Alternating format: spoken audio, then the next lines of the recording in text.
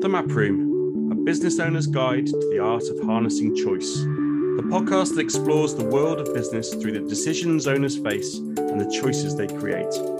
Join the conversation with Paul Barnes and Stuart Brown as they walk through some of the toughest decisions you have to make while leading a business, and how understanding the choices can be used to guide strategy and optimize outcomes. Brought to you by Map and a host of special guests. Well, here we are. We find ourselves at episode 13 of The Map Room. Not sure whether we'd get here. We started this idea a year ago, Paul and I, and it was really about how could we help those clients of Map that were on a journey in their agency or in their business, maybe learn more and get some insights from people who've been on that journey before them. And in that journey, we've covered creation, why people found their company, how they went through the growth journey, the pains of growth. We speak about the emotion and logic of decision making. We also looked at exit, we looked at investment, and we looked at areas such as governance. So I think we've covered lots of areas that I would say are potentially generic, don't just apply to this sector, but apply to probably every business in this sector. And what we wanted to do today to finish on was really cover something that I think has been an ongoing problem for the last 12 months at least, but is something of a new issue, new phenomenon. And even lunatics like I that have done this numerous times hadn't addressed and had to address this issue. And that's really why I've got the guest in today that we've got. So I think first and foremost, I should give a big welcome to Karen Reyburn from The Profitable Firm. Karen, good morning. How are you? Good morning. Nice to see you. And you. So Karen is the founder of The Profitable Firm, although that business today is more affectionately known to its clients and its friends, such as us at MAP, simply as PF. So Karen, talk to us about PF, talk to us about where it came from, because the thing that really I wanted to discuss today was I've always had this view that your business was remote before remote was even a thing. So rather than me spoil my understanding or pretend to understand what I know, talk to us about how you created that business and why and how you were a remote first business all them years ago. Absolutely. So I'm a qualified accountant myself, studied accountancy at university, worked as an auditor and an accountant. So starting PF for me was about helping as many accountants as I could with doing the marketing work. And I started it on my own, had a few freelancers to support, as you often do. And I started it remotely to serve myself and where I was at that stage in my life. So first, I didn't intend to set out to where I am now with a creative agency of 20 people, and we have a whole management team, and it's still all remote.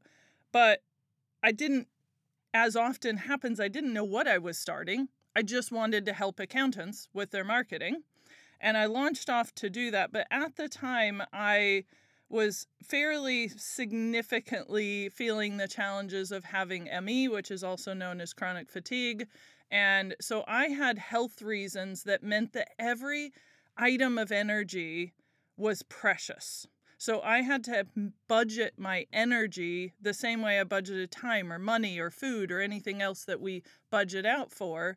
And the extra time and money to have an office and to go there and to, like, there were mornings in those early days when it was very severe where taking a shower was about as much as I could have the energy to do. So if I was going to run a business, which part of the reason for doing that again was to mean I could work anytime, anywhere. I could work at 2 a.m. if that's when I happened to be awake and couldn't sleep.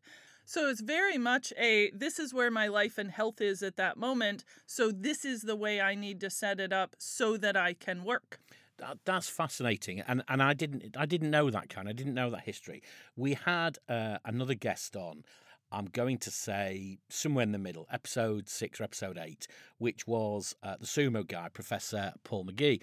And Paul always says that he created this creative business. He was an author because he also had ME. Mm-hmm. And when nobody else would employ him for those reasons, that he didn't know what days he could literally think straight, let alone do anything. So he ended up creating this thing. We talk, and I will talk later about your journey. when we started this podcast, we spoke about the concept of what we call circumstantial or intentional decision making. Yes. And there's a perfect example for me, which is it was your intent to do something, but it was the circumstances that you found yourself in, which very often when we do speak to clients is the catalyst of why they've got their business, which is amazing. I didn't realise that. So apologies for interrupting you, but I thought that was a really powerful point to take from that. So go back to your first days. So what you're saying to me there is, yes, remote was because it suited me. I'd really love to know the story because I can tell by your accent you're not a natural Scottish. What would I say? I don't know. Scot. I should say There Scot before I get myself into I'm an political adopted problems. Scot. Adopted is what Scot. I am, yes. Talk to us about that then, because obviously you have a American accent, and you're going to criticise me if I say you're Canadian in a minute. You're going to kill me. It's okay. Americans don't mind if you call them Canadian. Yeah. It's just the other way around. Okay. So talk to us. So I love it then. So the business started because you found yourself isolated, if that's the right phrase, in Scotland. You were not a native of that country. You needed to do something. You had health constraints that were the circumstantial part, but your intent was to do something positive with that experience. So just give us a little bit more about that, because I think that's a really powerful lesson for people. Yeah, and I love that intention and circumstance combined, because really, I think most of the decisions we make have a combination of that. You know, I intended to start a business. Maybe I didn't intend at that time to start it, as I said, an agency with 20 or more people, and it became that. But the circumstances direct certain decisions that you make. And, you know, speaking about remote, we saw that during COVID, during the pandemic. There were a lot of people whose circumstances made changes, and then how you respond to that and what you do with that impacts the business. So I originally came over to Scotland for a couple years. You know, that was my intention, was to come over, live here for a couple of years, and then move back to America. And there's a whole story behind that, but it was basically I'd come and spent 3 years working with an accountancy firm. I had a work permit. And when it came time to go, okay, it's been 3 years, I wasn't quite ready. Nice. And I thought, well, I'll stay on for a little longer. You know, we got it residency instead of the work permit, so I wasn't tied to that particular company. And then after I'd had residency for 4 years, I discovered I was able to apply for Scottish citizenship or British citizenship. And I thought, well, it's a good thing to do. You know, I can have 2 passports. I can be like James Bond or Jason Bourne, either one. And it just would make things simpler. Yeah. And I could do whatever I wanted. So once I got that citizenship, it opened up those opportunities. So I wasn't restricted by a particular job or needing a work permit or something like that. So the opportunities opened up. And then, as we said, at the same time, my opportunities felt like they diminished a little because of health reasons. And I had this passionate desire to help accountants with what they didn't have at the time. There were very few companies. We've been going for 11 years now, and there were very few companies at that time, if any, who were doing all the marketing agency work just for accountants. So there were so many people saying, accountants, you need to do this. You need a brand. You need a website. You need to be blogging. You need to be doing video, whatever it be. And then the accountant's going, yeah, okay, so I guess I'll go talk to a branding agency. And then they'd talk to them and they'd work with them. And then they need a website built, so they'd go to a website agency and repeat everything that they had just told to the brand people. And then once they got those built, they'd pick another company or a freelancer, or they'd try and do it themselves, or worse of all, not do anything because it's too much. And they're sitting there going, well, I'm not a marketer, I'm an accountant. Fascinating. And also the very fact, I think I would extend that to, I mean, I recognise that totally with accountants because of my experience of working with Matt, but also very much professional services with lawyers as well. I think it's that thing of the there is almost a disconnect because of a discomfort about marketing. I mean, it's not that long ago, if you're as old as I am, I remember when lawyers were not even allowed to advertise. Mm-hmm. So that's changed. And so you've still got a culture, however, of those businesses where, you know, the concept of marketing, that's almost sales-like. That's almost a dirty word that we shouldn't be doing. Yes, that's one of the challenges that I've seen for the last 11 years or even before that, and still continually now. One of the challenges for accountants is that tendency or that belief that comes from a very good thing that they have. You know, accountants are very good at the work that they do. We need accountants. I believe accountants literally are in a place where they help people not only to save their businesses, but sometimes almost quite literally to save their lives. You know, you have somebody who is discouraged or frustrated or thinking of giving up the business, and their accountant helps them not have to do that or to move into the market they want to. And it's a massive thing. It's an important thing. And accountants can go, well, it's just what I do. Yep. You know, that's just, it makes sense to me. But it's amazing to the person who receives it. And so when you take that together with the belief that accountants have absorbed in their mind that I am not creative, I am not a marketer, I'm not an artist or whatever, and they combine all that together as if creativity is art, which it is not. You know, spoiler alert to my second book, which is Accountants, You're Creative Too, because you're a human. Every human's creative. Accountants are humans. Therefore, accountants are creative. I will give you an advance warning on that one. The phrase creative accounting means something very, very We're thinking of putting a subtitle with a little star that says not that kind of creative accounting. That would work. Yeah. So that's incredible, because that's a perfect example of, as we talk about this idea that says there was an intent or a circumstance change, and we did that really. So you've explained there your thoughts for founding a company, and I didn't know that. And I love, every time I sit with somebody, I learn something I didn't know. And I think that's a fantastic thing that I get from this, and why you chose to do remote. But talk us through, I get you're saying there, okay, this is Mrs. Me, this is Karen. I'm sat here. I don't know how good I'm going to feel today, tomorrow. You said about I could work at 2:00 in the morning. But at some point, you then have to recruit your first employee, which may be very much like that. And two things I'd love to go through. Talk to us about how did you do that? So did you recruit remotely? That's the first thing.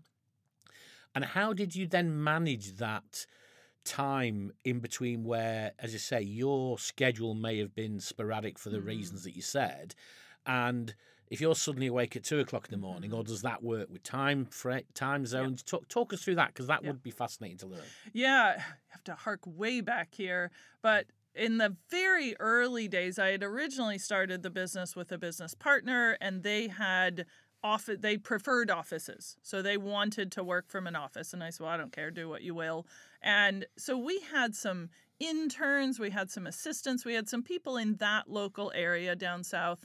I say down south. I'm used to being from Scotland. We've come further south now, and then it would be further south still. Probably still north of the border. Oh, no, it was. But they were working in an office. But when I decided to, very amenably part ways with the business partner, and, you go your way, and I'm going to focus entirely on what I want this to be. I want it to be a creative agency. I want to serve accountants. And at that moment, I had an opportunity to say, well, here's some team members who have essentially been working for two companies, realistically. And one serving, consulting for small businesses, and one fully serving accountants, which I was spending all my time on. So we had a bit of a split. And so some of the team members went to that other company. Yep. And then the ones who wanted to work full-time in PF went with me. And again, all very amenable. I'm very grateful that there was nothing difficult about it. It was just a conversation to say, if we did this, would you, and this is what we did, is we asked the team. Yep. We said, would you, if we went 100% remote for PF, because I am remote, I don't see a need for offices, we're not going to be connected with this business anymore, would that be a problem for you? Would that prevent you working with PF? And without exception, all of the, grand sum of three people we had at the time that were going with PF said, actually, I would like that better.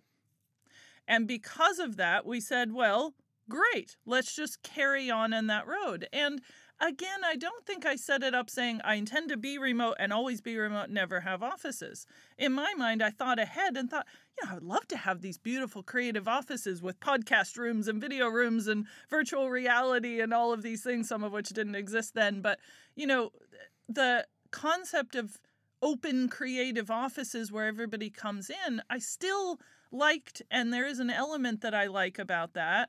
But the bigger the company began to grow and the more people we added, it actually opened up our opportunity to hire whoever we wanted, to hire the right person.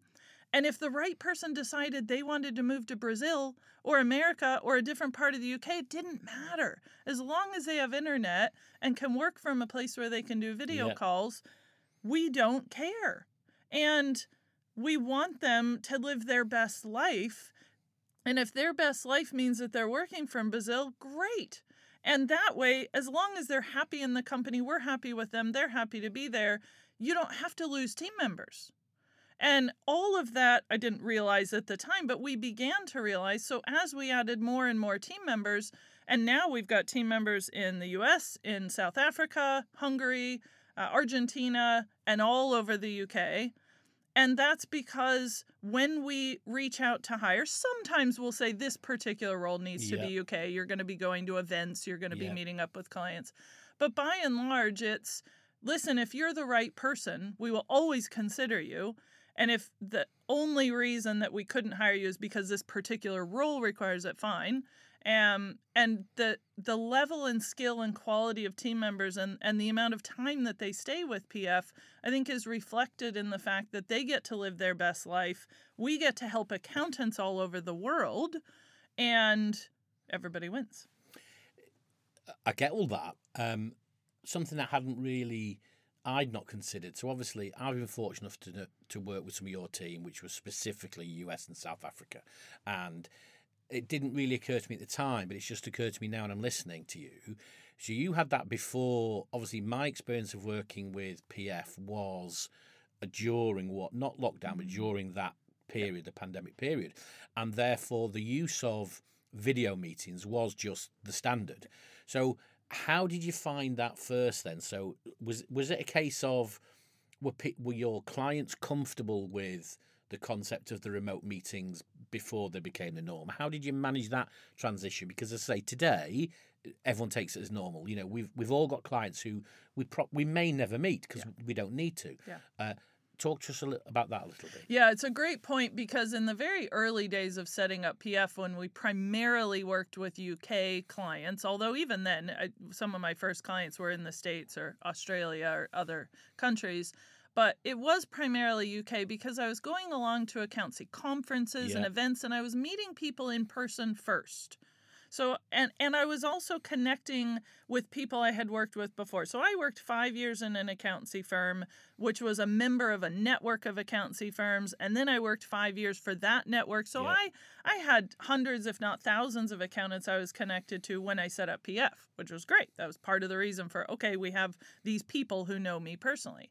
And a lot of those relationships started in person. So to move that to a remote conversation wasn't as big of a jump because we had some connection. And then once we got going and we built systems around it and we said, this is the way we do things, the only restrictions for us were that from time to time, we'd have an accountancy firm who said, we don't do business that way. So, for example, I remember, this must be 2-3 years in, and I had a call with someone from a firm down south. They had 12 partners. It was a decent-sized firm. And he said, oh, no, I wouldn't do video calls. You have to come in person. And I said, well, with respect, I do respect that. And you're able to make that choice. But if that's the case, if you feel so strongly that you have to have us, 3 of us, come to your offices and do a big presentation and you may or may not even work with us, that's not how we do things. And it's totally okay if you do. But if that's the case, this may not work. And in that case, that's what happened. He said, we don't want to work with you. And we said, okay, we wish you well. And all was grand. And that was kind of the beginning for me as well of recognizing you have to choose the clients that you are best placed to serve, even if they're lovely people, even if you wish you could help them. But having that honest conversation, again, I just had a conversation yesterday with a firm in the States who said, do you know, you talk a lot about collaboration involving your team. I'm not sure any of my team want to be involved. And I said, well, first, that's okay. You know, it's okay if they right now don't want to, but our experience and the data that we've seen with the firms we work with show that the firms who do involve their team, at least to some level, get better results. So it's your choice, but if you're not willing to even try or start, then we're not the people for you, and that's okay. So we did a lot of that in the early days, and we've settled it in now. And then, as you say, when pandemic came on, it just became, oh, of course, that's what you do. Two things I'd love to just pick up on there. I'd love now to be the fly on the wall with that partner again that said, we can't, we're not going to do work you that have way. to shake hands, he said to me. Well, there we go. There you go. That's even funnier. So I'd love to see how they've coped. That doesn't surprise me in that sector at all. But that is really, really interesting. The second one, which I am very passionate about, is what you said there, which is actually recognising your business. I do describe it as values. People, to me, values and processes and habits are all the same thing. But sitting there and saying, look, this is what we do and this is how we do it. And if we're not the right fit, it's best not to start, because too many agencies I know, too many agencies I've been involved with, will find it difficult to say no. They see it as growth. They see it as maybe potentially that brand would be really good on our on our site, or that gets us into this sector. And I'm not going to say without doubt, because that's probably not true, but the majority of times it ends up being an issue because the expectations are never totally met between both sides. It's not necessarily one side's fault or the other, but the value proposition doesn't work. And the number of people, in fact, I was speaking with an ex-colleague of mine, ex-shareholder, a person of mine who's recently sold his software business, and one of the success points of that business was exactly never changed the proposition from day one to 10 years later. It just does that. And if you want something else, go and talk to somebody else, because there's other people who do it, but this is what we do. And they do it exceptionally well. So, and I do think that's, I will speak later about the concept of niche, because I love that, because again, I'm passionate about that. And I was unsure whether I knew you were an accountant by profession and by experience, and I was unsure again whether the concept of circumstantial or intentional. You saw accountants as the market in need, potentially, but then you also said something to me a few minutes ago, which is my a bit of circumstantial but taking advantage of a situation, is to say, but I already have these contacts. I have a name. I am known in these circles, and that does it. So talk to me about, we mentioned, I've jumped around a little bit there, but spoke about values, and one of the big drivers for me, and I see it and I always say I've seen it in those businesses I've had that have succeeded and those that have not. And the single difference between success and otherwise, and I never say failure, because I'm a big believer in there's no such thing as a failure unless you fail to learn from it. Those businesses that have been more successful, the culture has been the difference. And you said something there about the collaborative nature, and culture's harder to maybe create, maybe manage remotely. Talk to us about the culture you created. I've witnessed the PF culture, and I think there is something with, and I accept I've met a fraction of your team, but I believe there is a I don't like the word DNA because it gets overused, but there is a character trait, I would suggest. There's a personality, there's a tone of voice, there's a flavour, and it's not, today you're not wearing your famous yellow, so, we're not looking at a PF logo, but there is almost a ingrained PFness in those people, if that makes any sense. It does. So and again, I always say your culture exists whether you designed it or you didn't. So talk to us about, I don't believe you've just been lucky with those people. So talk to us and talk to listeners about how did you decide on the culture you wanted, and how did you create it, and how today do you still manage that culture? Yeah, it's such a great question. There's so many elements, but if we simplify it down, it comes back to that issue of values, which you mentioned. And one of the things that became evident to me first when I decided to go my own route with PF and not have a business partner and not go along with what somebody else wanted for the business, but what I wanted, at that point was when I thought, what are my personal values and how does that relate to the company? So that was when we came up with the 4 pillars that summarize the sort of character traits or the approach that we take at PF, which is creativity, integrity, generosity, and rest. probably a whole nother podcast that we could talk about those 4, but the simple version is that those 4 are the pillars on which we build the company. We want to be creative people. We want to always do business with integrity. We want to be generous people. And we recognize that in order to be your most creative, you also need to involve rest, which many companies don't consider. It's very much a hustle culture and crush it and all of this, which, again, from my health issues and my energy issues, that was a big reason for me personally. But I soon discovered that the people who fit best at PF, team members and clients, were ones who also recognized that and the other pillars and said, yes, we want to be creative or lean into our creativity. We have integrity. We want to be generous. We're not just doing this to make money for the sake of money. We like what money enables us to do or to experiences we have or people we can help. And we want to be people who are rested in the best sense of the word, like the people who love their life and can do what they want to do and are not stressed and rushed all the time. So we set up those 4 pillars and we began involving those in our selection of the clients we worked with and the team members we hired.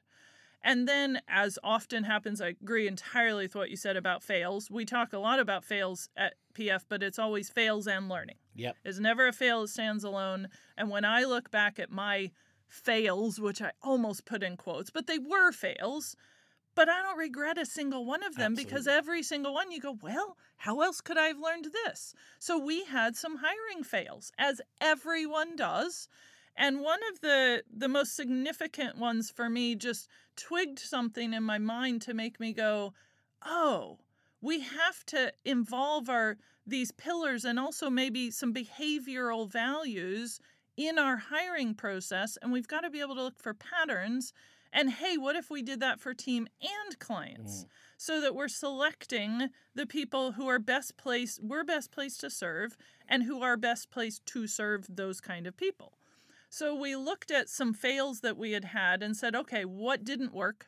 What were the traits and qualities that made things a problem when things blew up or difficult things happened? Because difficult things will always happen. You know, you put a pot on the stove and it boils over. What boils over is what's in the pot. Yep. So we started looking at the team members and said, okay, what's in the pot, you know, and whatever in there is going to come out when there's tough times. So if you've got integrity, if you've got responsibility and positivity, that's going to come out in tough times. So the 6 values that we created, so we have the 4 character traits, which are the pillars, but the 6 internal values are like behaviors and actions. So if you have a client who's unhappy with something, it's a little difficult to say, how can I creatively respond with integrity and be generous? You can, but it makes it a little challenging to be very specific. So we created values like take responsibility, be positive, collaborate, have an opinion. Those kinds of values help you to go, okay, am I being collaborative? Am I having an opinion, but am I at the same time being gracious? And all of those values fit together. So we took those 4 pillars and those 6 values and we started saying we will hire and fire team and clients by these values. Crucial for me, that. So crucial. We now have a 7-stage hiring process that takes 6 to 8 weeks usually on average for somebody to move through. And sometimes somebody will get to stage 6 of 7 and will say, you are a wonderful, energetic, talented person, and this is not the role for you. Yes. I literally just had to do that this week. And I sent them a video and I said, you have invested your whole self in this process and we salute you. We think you're a wonderful person. We'd love to hang out with you if we could, but this role is not the best for you. And we would not be doing you a favor if we let you take this role, because for this particular role, we need a certain level of experience that they just didn't have. It's not their fault. They just didn't have it. And similarly with clients, you know, when we're looking at working with a potential client and the emails or the comments or the approach that they take isn't a fit, as you say, better to call it early. That's one of my learnings from all of my fails. The earlier you can call it when you know, the better. But those 2 things absolutely go together because, as you said there, it's about we've all made those errors on recruitment. Yep. And then normally when you recruit through desperation. Yes. and you believe you're under time pressure, or this client's not going to have a client manager for a period of time, or whatever the reason is, or I won't be able to grow my business without a number of people. That's the risk of some of the metrics we see in this industry about headcount, etc. For me, but it's fascinating you say that, which is it's about being brave. We again, if we go back to the very first sort of edition of this, we spoke about the what we talk about, the logic and the emotion of decision making. Yes. And the problem is the emotion very much there is, I need the person, I like the person, they'll be a great fit. I've done it too many times, it's taken me too long to learn that I'm wanting the person to succeed, I'm wanting the person to fit. Yes. Not sitting there going, okay, do it absolutely look at the data. Look at it logically. And the patterns. Yeah. This is something we've talked a lot about. The patterns are, how did they respond to this email? How did they show up to the call? What kinds of things did they say? If all you have is a CV and one interview, you don't have enough for patterns. But at least, I'm not saying everybody has to have a seven-stage process. Have whatever works for you. But a multi-stage process. Yes, there you go. The multi-stage process allows you to see little elements, and every time we go through it, we say to ourselves, oh, we really like this person. Like you said, willing them to succeed. And every time that happens, we consciously take a step back and say, we have to trust the process. We have set the process up for a reason. It has not let us down. And I'm not saying that doesn't mean every hire we make is perfect. No. But by and large, the people that we've hired tend to be the people who remain. And the ones who don't work out, oftentimes these days, it's because something happened in their life. And that's okay. Life happens. And so just recognizing those patterns and making a note of them. And as you said, being a little more logical by looking at the data and saying, am I rushing into this because I had a great conversation with them and they fired me up? And then going, wait, hang on. Okay, how did they respond to emails? How did their tester project go? How did they relate to the rest of the team? And trusting that if you don't rush it, the right person won't want it rushed either. Absolutely. We had on the last edition, we had Leanne, the business psychologist, and she was talking about the same thing, which is about the evidence-based approach and what's the process that you're going to follow for this, because we're all guilty of bending the rules to hope to get the outcome we want, and guess what? It usually backfires. So I think that is crucial.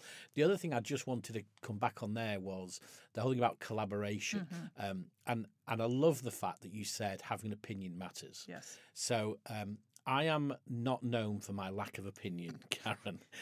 This is shocking information, Stuart. So, and some people appreciate an opinion and some people don't appreciate an opinion.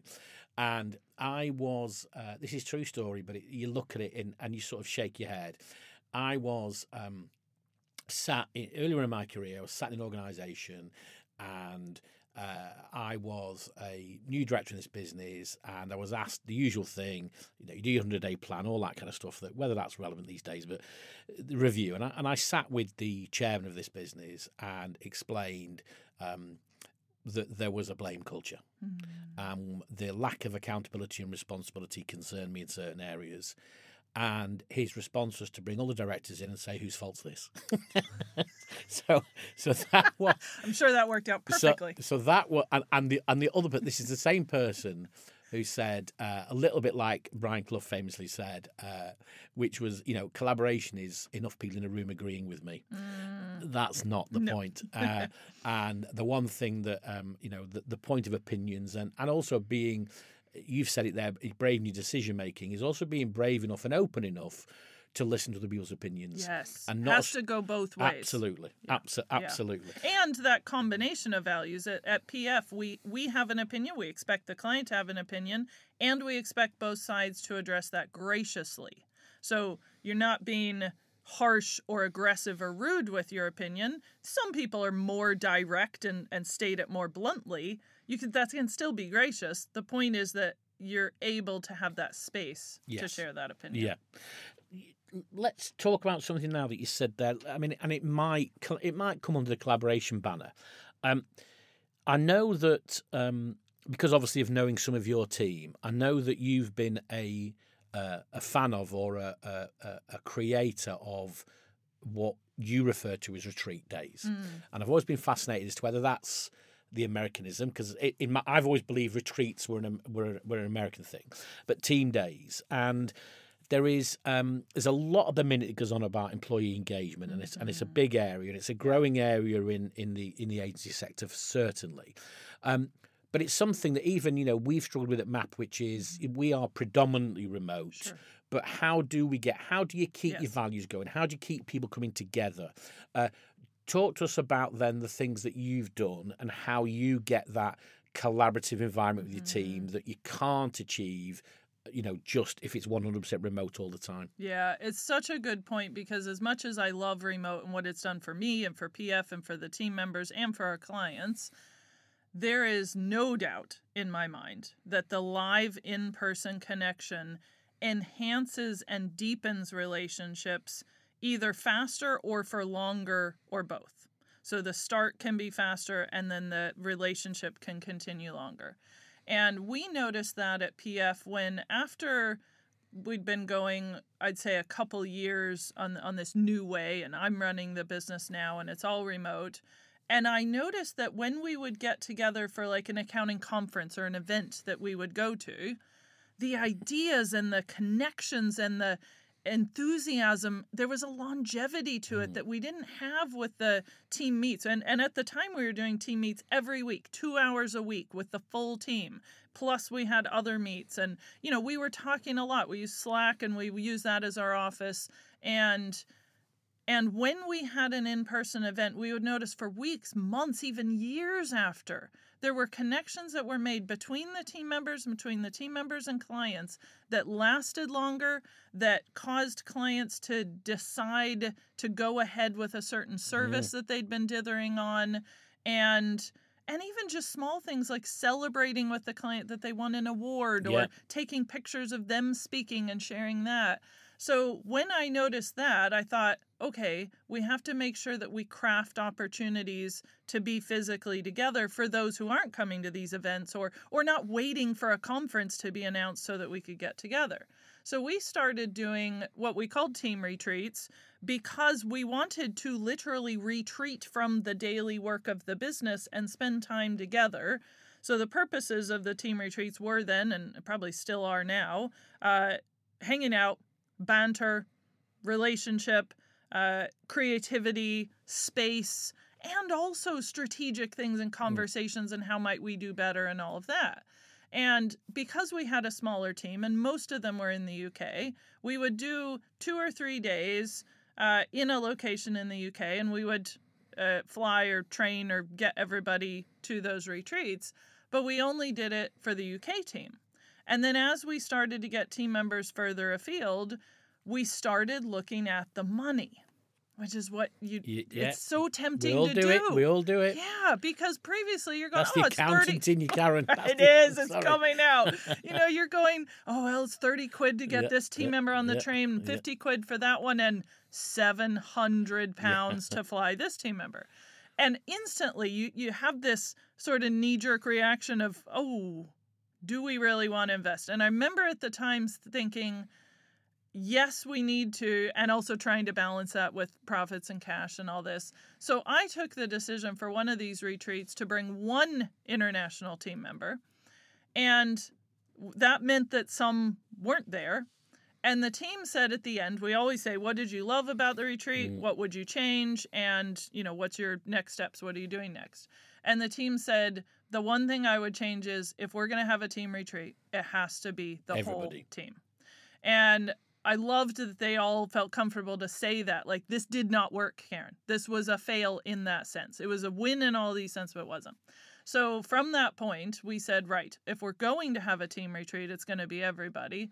So then we did that, and then all of a sudden we added so many team members, 6 team members in the space of 6 months, and we went from 11 to 17 or 18, and we went, wow, 18 people for a team retreat, that's big, and we decided to go for it. And so now the current place we're in, it keeps changing, is that we'll have a full all-team retreat of everybody all over in the world at least once every 2 years. If we can do it every year, we will. And then we have hybrid retreats in quarterly. So that means everybody gets together on a Zoom call for a session one day, And then people in the US get together physically, people in Argentina get together physically, people in the UK get together physically. So there is that connection, but we're balancing it with our budget. That's the old classic. We're going to have to get a bigger boat. Yes, exactly. A couple of things there I want to reflect on. I think it's testament to what I've witnessed, but you're testament to the culture you have built, Karen, is you've said something there that I think really matters. And you said about an opinion. Mm-hmm. You've got team members there that have said, I'm sorry, I don't think this is working. Yeah. Now, I know lots of organisations for whom staff wouldn't say that because they've just had a day off. They've just had, inverted commas, a jolly. Yeah. So the last thing they're going to do is put that at risk. So I think, obviously, congratulations to you there and your team that you've obviously got a culture there that you say, there's evidence of your values in action. We do it. We stand by it. Mm-hmm. People are not prepared to give an opinion, and we listen, and we do something about it. Mm-hmm. That is good. Even if all that training can't stop you looking at the costs. Yeah.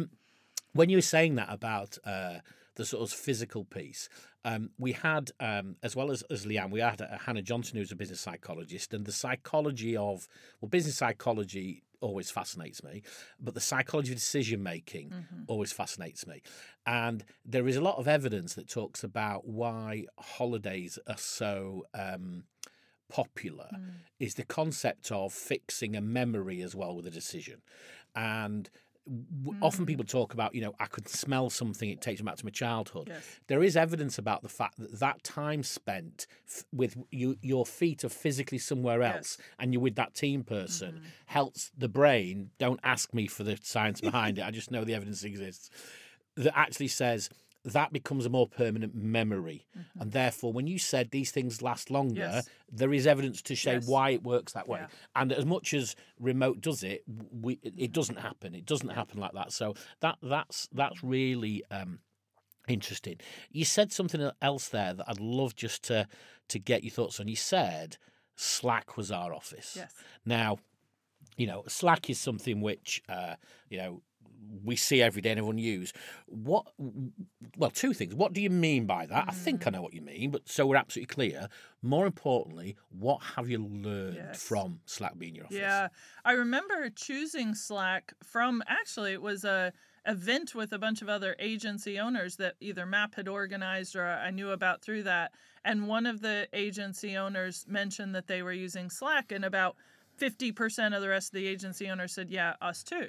And I went home and went, I think I need to look at this, because we needed a place where we could communicate consistently and together because we were remote. So we started using Slack. And I remember at the time thinking, maybe I wouldn't have put it in these words, but recognizing that Slack was truly our office, because if you think about having a physical office and at 9 a.m., somebody comes in, they open the door, and everybody says good morning, and you say good morning, and then you have a little chit-chat, and you get some coffee, and you say, what are you working on today? Or maybe you put it on a whiteboard or something. And I thought, how do we take all the good things of an office environment and make sure that we're not missing the best that we can by using Slack? So a couple of the ways that we set up Slack in the early days included a priorities channel, which is the top 3 or 4 things that, come what may, you're going to do your darndest to get done that day. So it might be, I'm going to work on this client, I'm going to do this project, I'm going to finish this thing, or I'm going to make progress on it. And then we put, I have these meetings. So mine today might be, I'm doing some board meet prep for tomorrow. I'm working on some sales targets, and the meets I have are Stuart with the podcast, I'm meeting Dave for lunch, and I put those in there. And the whole team does this. So whatever time they start, because we have a team that's crossing all these time zones. Yep. So by 9 a.m., you have 10 or 11 team members who have already put in their priorities. But again, at 11 a.m., when the people from Argentina come in, and at 2 p.m., when the U.S. team members come in. And so you can see what everybody intends to be working on.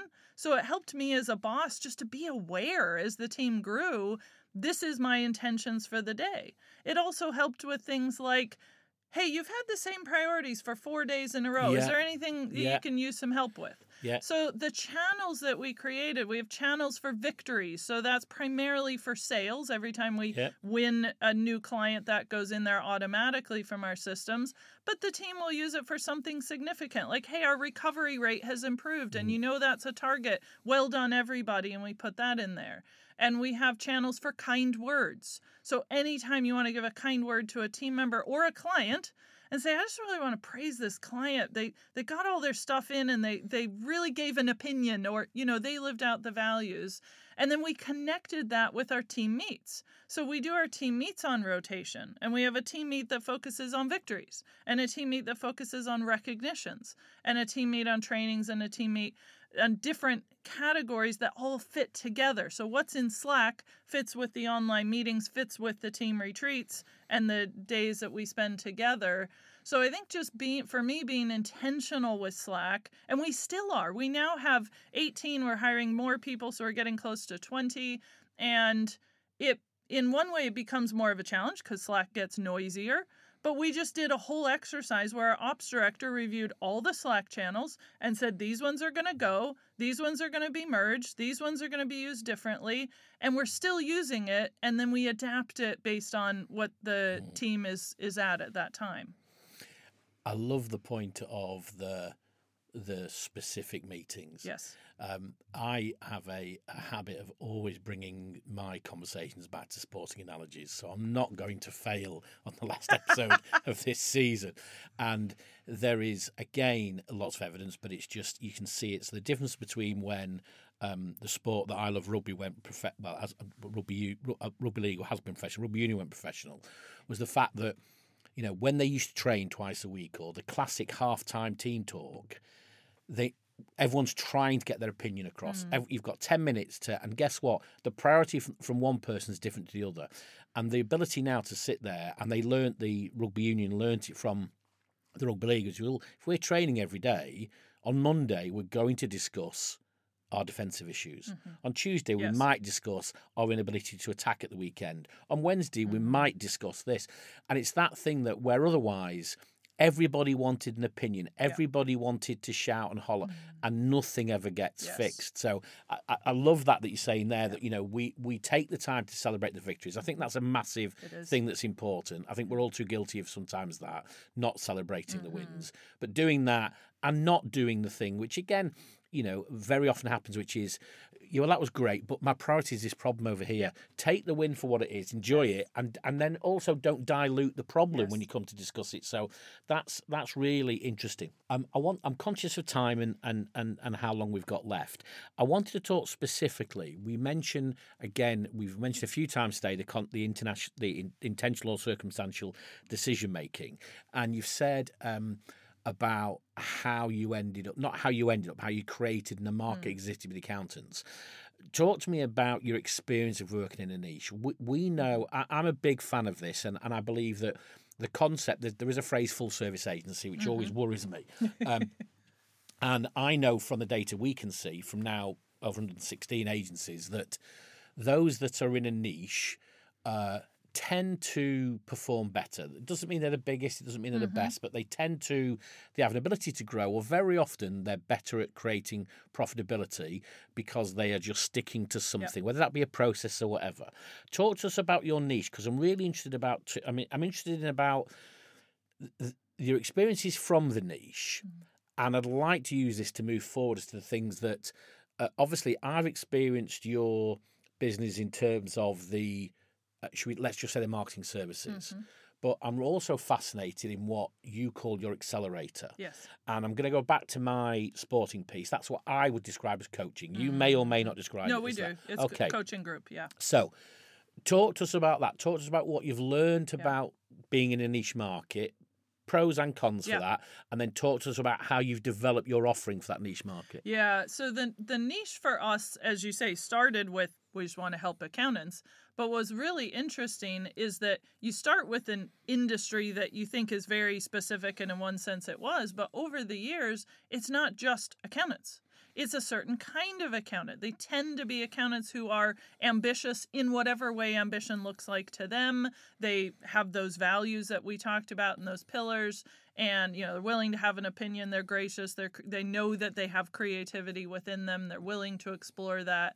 And as we dug into it, we realized we were sticking with our niche, but we were digging deeper and making that niche even more specific as time went on. So the people we were serving in the early days was just any accountant who came to us. So in a sense, we were doing that thing that businesses do, even though we had a niche, where if somebody comes to you, you say yes.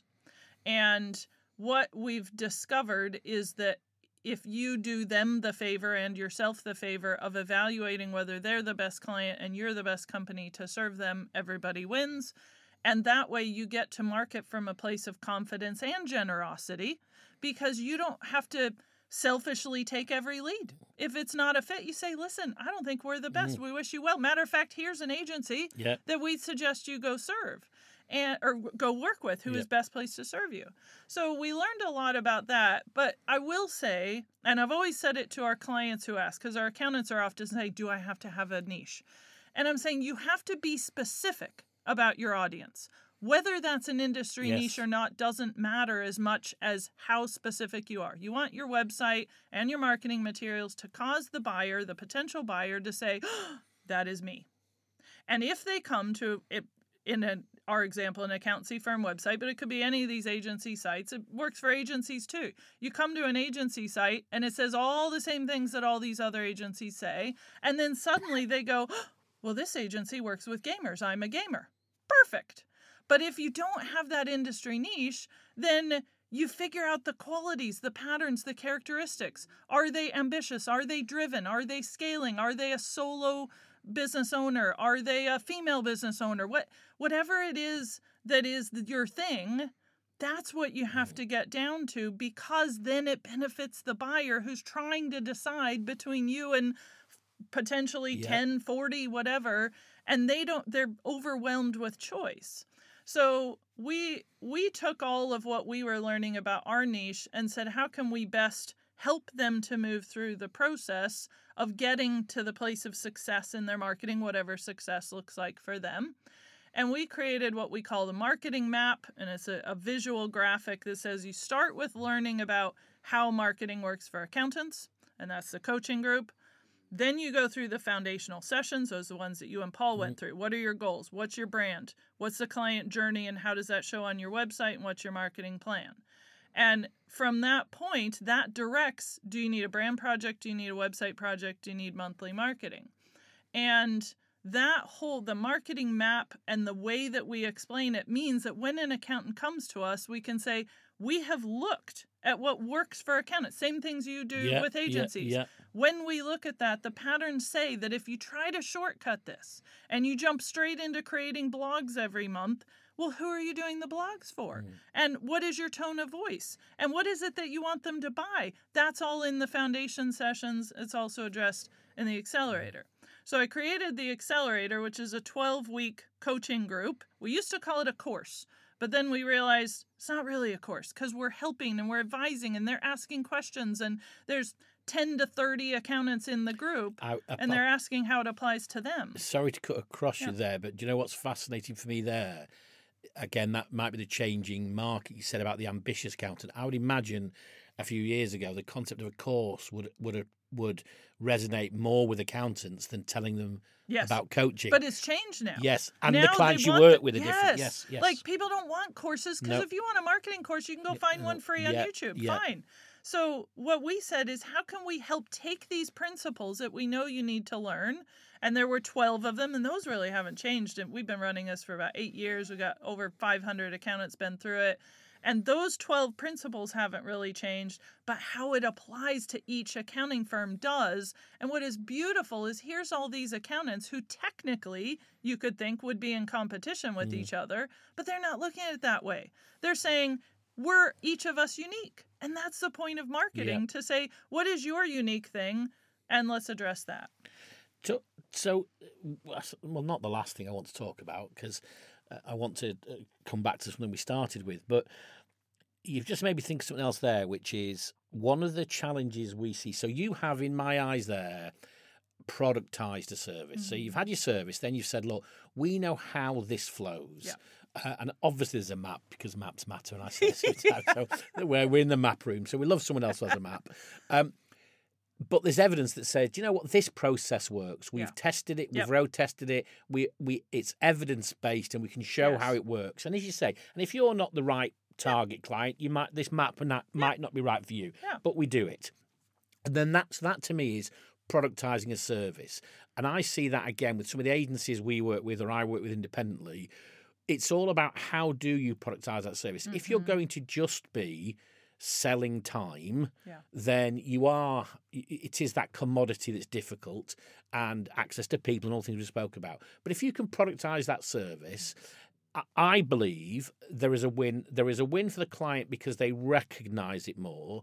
They're more confident in purchasing something than I'm just buying time. None of us like buying time. I try and explain this to lawyers. They don't understand. Nobody likes a meter running, but they like something they can visualize. They like it in a product. And so just quickly talk to us about, because that's one of the things that I know lots of our clients and lots of agencies in general struggle with. How do we productize this, let's just say design and build service or whatever it is? What's been your learnings from productizing a service? Yeah, I would say the learnings are that if you're creating it so that you have a product, like, yay, we have a product, we'll be super profitable, then your mentality is going the wrong direction. The focus has to be, how can what we put together make it simpler and easier for the client to grasp, understand, and trust? The buyer has to see it and believe it and trust it, and that's a process. So as you say, when you present to them, here is our way of doing things. Here's how we apply. I always say to people with the accelerator, listen, I'm not pretending this is rocket science. You're going to find tons of other marketers who are going to say, first, you need to consider your audience, and then you need to think about what their issues are, and then you need to show them this, consider your brand, etc. But the way we do it applies specifically to accountants. And then there are some extra elements, like a cornerstone is what we call that summary of your process and your way. And every agency who's listening will have a certain way of doing things that may not be wildly different from any other agency on the planet. But if you combine that way with the journey that your particular client follows and the values you hold, those three things, your way, your values, and their journey, that makes a cornerstone. That makes something you can productize that is truly unlike anyone else's. Amazing, brilliant. And I should have said there, you should put that in a book, until I realised you have. Done. You have. So, and I'm conscious, because I know Paul was involved in writing the foreword for this book. So very quickly, tell us about the book you've got, because you mentioned at the start of the show, you said, spoiler alert, my second book. So tell me, I only knew about the first one. Yes, so there are 3 more coming. Right, so briefly, tell us about that then. Tell us about what you've done, but more exciting, what's in the pipeline. Yeah, so The Accountant Marketer is the book, and that came from these years of running Accelerator, these 12 elements that nicely fit into 12 chapters, which I was bound and determined working with my editors on. It has to be 12. They have to match because they have to go in order. And we learned that by running the coaching group. If you don't understand that audience is number one and know who your audience is, there's no point looking at brand yet, because brand involves your audience. So they go in order. There's 12 elements. And what I was doing is the team helped me co-lead the Accelerator coaching group sessions. So to help the team be ready to lead, I started pulling out the key points from each session. Like a coaching manual. As you do. Yeah. Exactly. Yep. That's what it was. It was just a Google Doc, Stuart. And I was like, let me just drop this in here. Nice. And I started out with, here's the key points. And then I started gathering content that I had written over the last 10 years for accountants. And I've been writing blog posts weekly for 10 years. And I started gathering all that content, all the content about websites, all the content about audience, all the content about video. And I put it all in a Google Doc, and I'm like, there's 60,000 words here. Wow. That might be a little more than a PDF guide. So that was when we decided to the team together. I literally had a couple team members say, Karen, you are not allowed to make this a PDF guide. You must make this a book. This is a good book. Our clients need it. we need it to be able to have as a resource. So we put all those together into the Accountant Marketer, and the name reflects the fact, we talked about this, that if an accountant thinks, well, I'm not a marketer, I'm an accountant, they're missing an opportunity. Because if you're an accountant who's a business owner, you are you have to be a marketer. But the kind of marketer you are, there's things that you already know and are doing, and that can build confidence as you do it, which leads nicely to the second book, which is Accountants, you are creative. You have the creative elements, which are problem solving and curiosity. That's what makes up creativity. So that's the second book. The third one is on rest, because of all that I've learned about these principles of rest and how you apply that to be more creative. And then the fourth one is called Just Keep Going, which is my personal mantra in life and in business. When you got something good, stick with it for the long run and you'll see the benefits. Interesting. I'm a big believer in those principles and those pillars are adaptable to other sectors and other areas. So there are accountants who listen to this because they want to listen to what their accountant's doing, so they may want to find you. There may be other business, there may be agency owners that want to look, hang on a minute, if I'm looking at productizing my service, whilst it might be different to Karen's, how do I do that? That would be valuable. How would somebody find that book? How do they find what you've done? So the book right now at time of recording is on pre-order, so you can go to my personal website, which is KarenLReyburn.com. Spell Reyburn for people. Reyburn. Okay. And there's a big button that says pre-order the book. You can pre-order the paperback or pre-order the ebook, and that's coming out in the autumn. And if you want to be on the list to hear about the future books as well, the creativity, the rest, the just keep going, there are some notes that I send, and you can also sign up for those. Wonderful. Thank you very much. I think, obviously, conscious we've slightly run over, but I think it's been really good. We've come to the end of this first series. We will be doing a second one. We started this by saying, how do we help? You said, with your clients, how do we help our clients learn a little bit more about? They're not on their own on this, and there is help out there, and they can listen to the stories of others, maybe to either learn from mistakes or get some confidence or just ideas, etc., to put into their own business. And we've covered lots and lots of areas. So we always said we wanted experience. We didn't want theorists. We want people who'd been there and done it. Yourself is another fine example. We've had lots of founders in, and we've had lots of people who've been very generous with their time for us, which we need to thank everybody for. But even more importantly, been very generous and very open and very honest. And everybody we've had in this first series, The Map Room, I think has brought an honesty to the table and not been afraid to say, look, I got this wrong and this is what I do. And I think that's why we've chosen yourself and all the guests to do that. So obviously, I want to thank all the guests we've had. I want to obviously thank Karen for spending her time today.